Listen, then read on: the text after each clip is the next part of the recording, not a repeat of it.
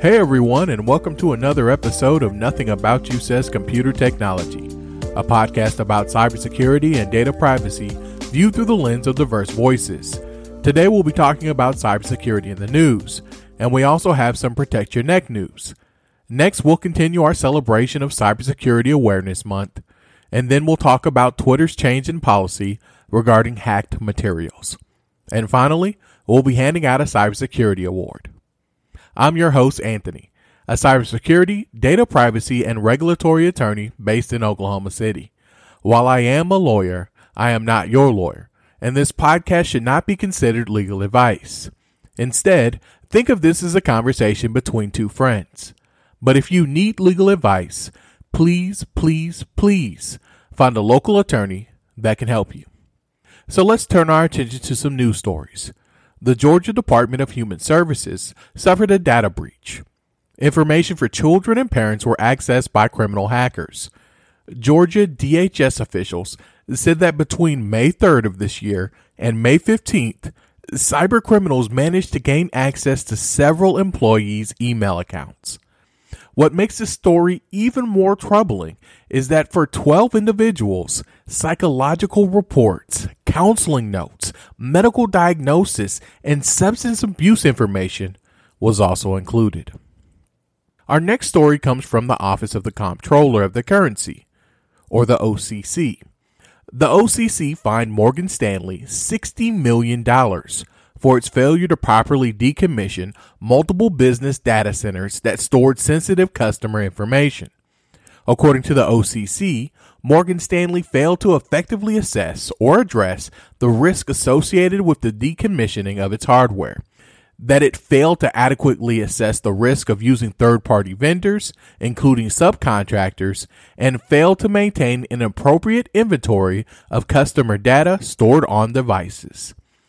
This story is important, and it's also a reminder that while most people think about data breaches as hackers breaking into a company's systems, how people handle and destroy data is very important. If you keep unsecured files around, there is a potential for unauthorized people to access this information. And we should be conscious about what information we provide to others and how we keep it safe. Our third story comes from Bloomberg. Almost 2,000 Robinhood Market accounts were compromised in a recent hacking spree that siphoned off customers' funds. So why is this story important? Because Robinhood stated that this attack only impacted a couple of accounts last week.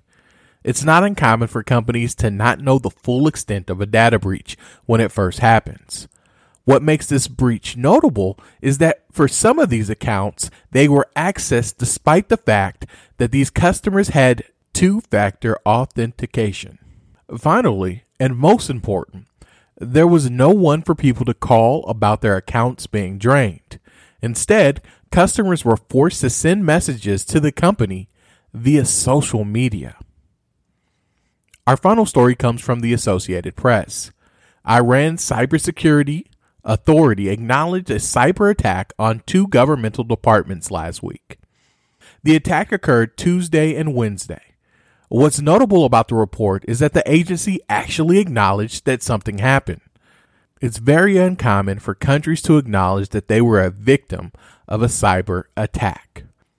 While Iran did not state who they believed was responsible for this attack, we will certainly be following the story to see if there is some kind of response. We also have some Protect Your Neck news. During this segment, we'll be talking about current scams and schemes that you should be aware of and other vulnerabilities that you need to address. Think of this as Patch Tuesday and a cybersecurity incident report rolled all into one. According to the FBI has warned that scammers are attempting to defraud the public by exploiting the COVID-19 pandemic.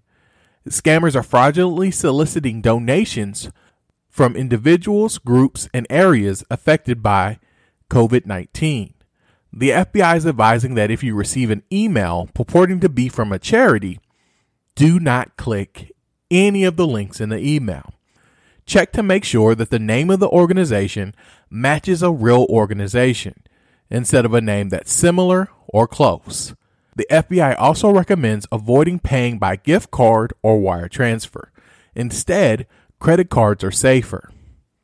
Our next piece of Protect Your Neck news comes from ZDNet. Microsoft has released its monthly batch of security updates, known as Patch Tuesday, which has patched 87 vulnerabilities across a wide range of Microsoft products. Some of these patches are for major vulnerabilities, so make sure to update your devices. Please stay safe out there, or as the Wu-Tang Clan tells us, watch your step, kid, and protect your neck. Last week, we talked about October being Cybersecurity Awareness Month, so I thought we'd keep the party going and talk about this week's theme. This week's theme is securing internet-connected devices in healthcare. IoT, or Internet of Medical Things, is a growing area with a value of $44.5 billion in 2018. And this industry is expected to keep growing to $254 billion in 2026, according to Health Tech Magazine. We see these devices all around, whether it's connected glucose readers, internet-connected scales, heart rate and blood pressure monitors, or even your Apple Watch. It's important to protect these devices. We can do this by making sure that we always update our devices. We should also understand what type of information we are providing to these devices and limiting what we choose to provide. Finally, for devices that are in hospitals and clinics, we should make sure that those places have cybersecurity and data privacy protection plans, and that they actually follow the plans.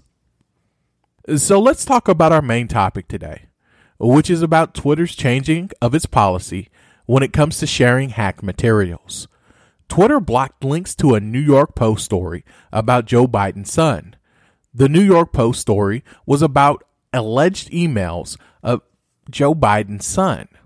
The story was blocked because of Twitter's policy that prohibits sharing people's personal information. However, that decision received harsh criticism from conservatives. In response, Twitter adjusted its policy, and it will only remove material directly shared by hackers and those working with them. And it will label tweets rather than banning the links from being shared on Twitter. This story is important because there was a wave of criticism of how social media companies responded to WikiLeaks dumps of emails from the Democratic National Committee and its impact on the 2016 election. As we head up to the election, it's important for these companies to have consistent policies, but also understand how their platforms can be used to spread information and disinformation and its potential impact on voters. Our final segment today is our Cybersecurity Awards. This week, I have one award I want to hand out, and it's the Don't Let Twitter Cost You Your Job Award. This week's award goes to C-SPAN political editor Steve Scully.